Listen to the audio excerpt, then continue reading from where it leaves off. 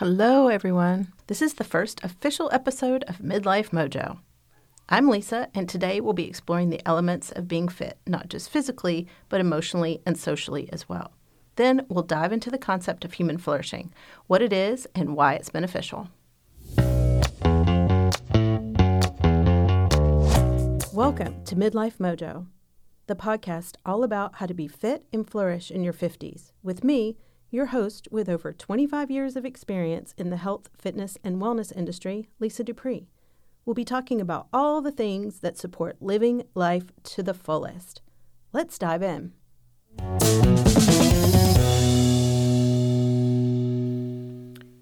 When you think of being fit, what comes to mind?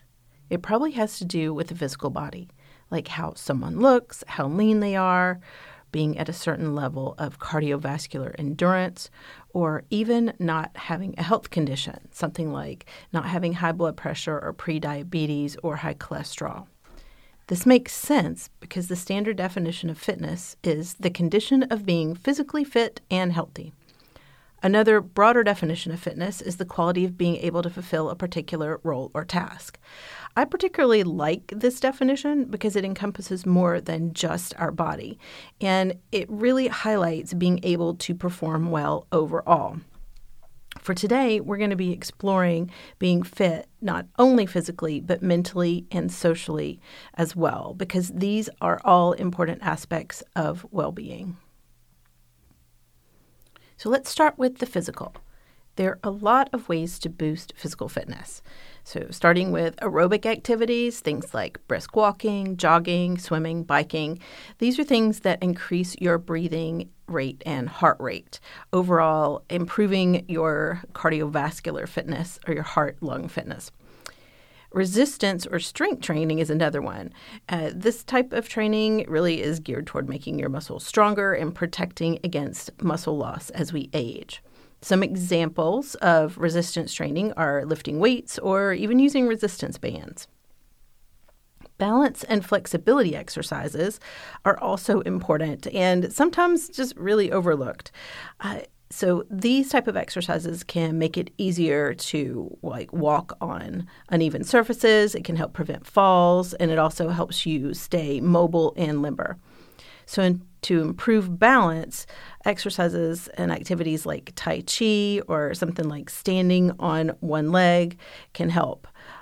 Yoga and regular stretching can also help increase flexibility and joint mobility.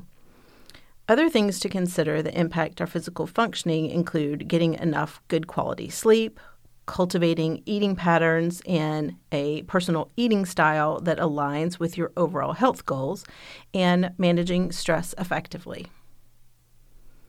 Stress also ties in with the emotional aspect of being fit. Being emotionally fit encompasses being resilient, positive, and focused. It means that you have the ability and the wherewithal to reorient your mindset from something like anxious or angry to more constructive emotions and tasks. So having good emotional fitness means being able to cope with handling our emotions and our reactions to everyday situations. Ways to enhance emotional fitness that are grounded in science include the practice of mindfulness, embodying an optimistic mental attitude characterized by hope and confidence, cultivating gratitude, and having meaningful connections. Building off of the connection brings us to the social aspect. So being socially fit is the degree to which someone can access, build, and optimize relationships and interactions with others.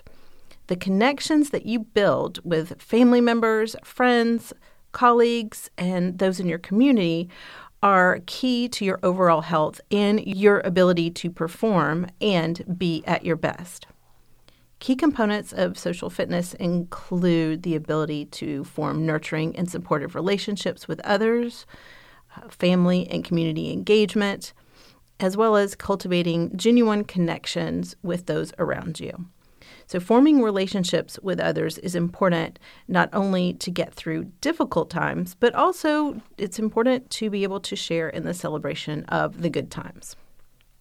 So it's important to note that all of these aspects of being fit, physical, social, and emotional, don't exist separately.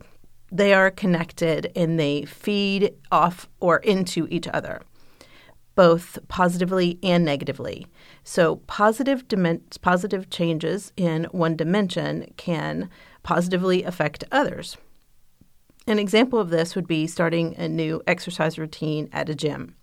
So after you've been exercising for a few weeks consistently, it's not unusual to notice that you may be able to deal with stressful situations a little better. You might not be as reactive. You've got a little bit more emotional regulation.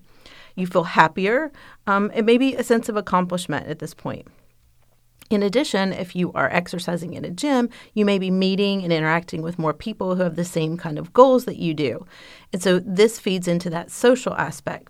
So by taking action in the physical, it can have positive downstream effects on both the social and emotional aspects of well-being and fitness.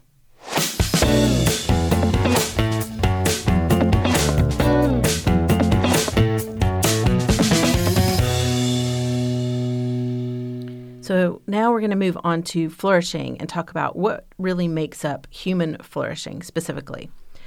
So before I started studying positive psychology and the concept of flourishing as it applies to health and well-being, when I heard the word flourish, my brain immediately conjured up these images of vibrant, colorful plants happily growing and blooming. So maybe that had something to do with my experience trying to keep any houseplant alive for more than a couple of weeks, which to this day is still a challenge for me. I knew what the goal was for my plants to flourish and grow, but that wasn't always easy to get there. This is similar to human flourishing. So flourishing as a psychological concept was developed by sociologist and psychologist Corey Keyes and Barbara Fredrickson. According to Keyes, individuals described as flourishing have a combination of high levels of emotional, psychological, and social well-being. So flourishing people tend to see their lives as having a purpose. They most often have a growth mindset, really seeking out growth and change, and they have a sense of autonomy along with the belief that they can influence the paths that their lives take instead of, just being along for the ride. Researchers Fredrickson and Losada have described flourishing as living within an optimal range of human functioning, and they have included 4 concepts. Generativity, which is the concern for people other than yourself.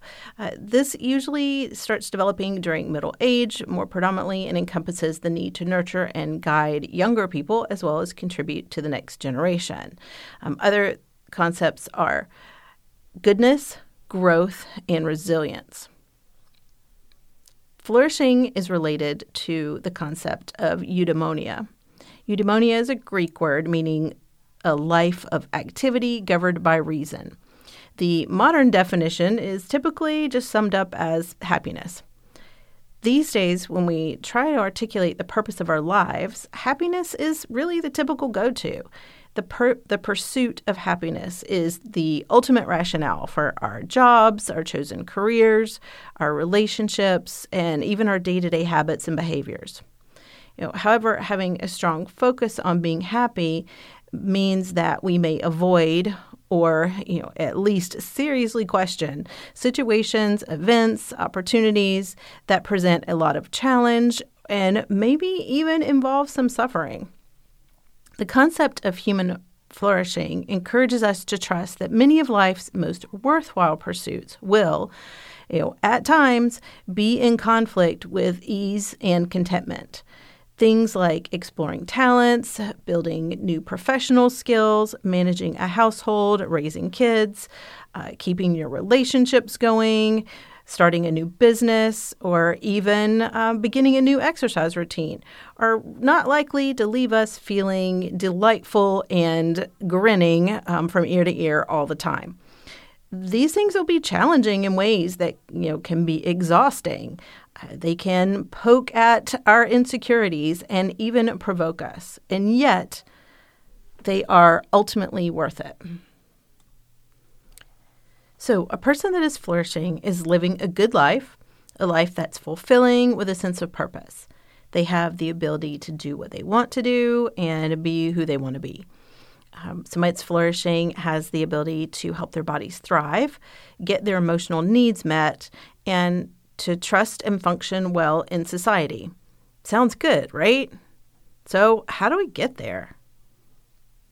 The ability to flourish can be developed by, 1, believing in ourselves and our abilities. This really ties back into mindset. 2, knowing about your health and what it takes for you specifically to be healthy, and what does it mean for you. This really relates back to the different ways to being fit. And 3 is identifying your motivation to achieve your goals that align specifically with your values. So let's recap. We started out today talking about elements of physical fitness, what it means to be emotionally fit, and then elements of social fitness. Then we moved on to exploring the concept of flourishing and touched on some things to consider for how to flourish. And that brings us to the end of this episode. In the next episode, we'll be talking about a process for honing in on your own personal vision for living life to the fullest so that you are fit and flourishing.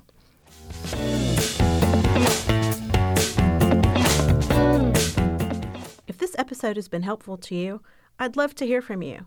If there's a topic you'd like to hear more about, send it my way. Email me at lisa@lisadupreecoaching.com or connect with me on Instagram at Lisa Dupree Coaching. Thank you for listening. Bye for now.